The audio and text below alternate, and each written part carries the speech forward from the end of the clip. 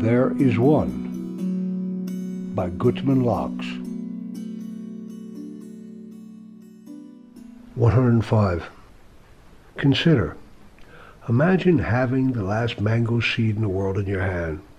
Somehow it has come to pass that all the mango trees in the world have been destroyed by a plague, and the sole remaining viable mango seed has fallen into your hand. How would you treat it? The least little change could render it worthless. Too much sun, too much water, too much cold. Any number of things could remove this delicious fruit from the world forever. How carefully you would plant it.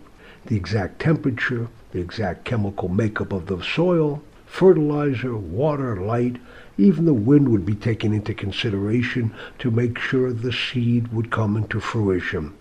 How crucial it would be to provide every possible care to ensure that the desirable fruit will again be produced. How much more imperative is it that we carefully plant the seeds of tshuva, repentance? The fruit of a long and happy life in this world, plus a glorious place in the world to come, is in your hand, just as that mango seed could be. But if you do not plant the mango seed, but instead throw it away on some garbage heap, there will be no more mangoes. It's not enough to have the seed. It must be planted. To keep the mango seed tucked away in a vault will also do no good. It is the fruit we want, and the seed is but the means to this end. So it is with the seeds of tshuva, repentance, to have the ability to turn from a wasted life, spent running from one heap to another, or locked away in a mansion surrounded by fences and security guards, is not enough. You must also take steps to ensure that these seeds are planted in fertile ground. A new Baal Tshuva, a repentant, should surround himself with wise friends. This is fertile ground that will nurture growth, especially in his early days. He must open his heart, his eyes, and ears to the proper teachings. These are like the rain and sunshine. He must curb his wildness and train himself to walk in the ways of his righteous ancestors.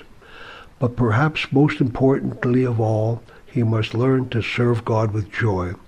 For tshuva, repentance, without joy will soon dry up, and its fruit will turn to crumbled stone.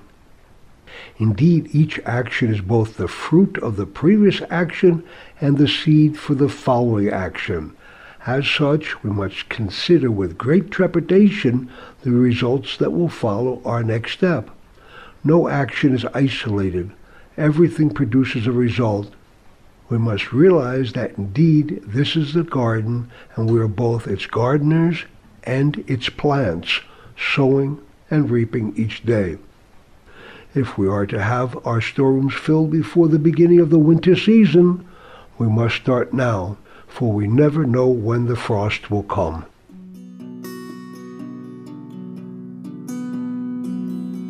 Thereisone.com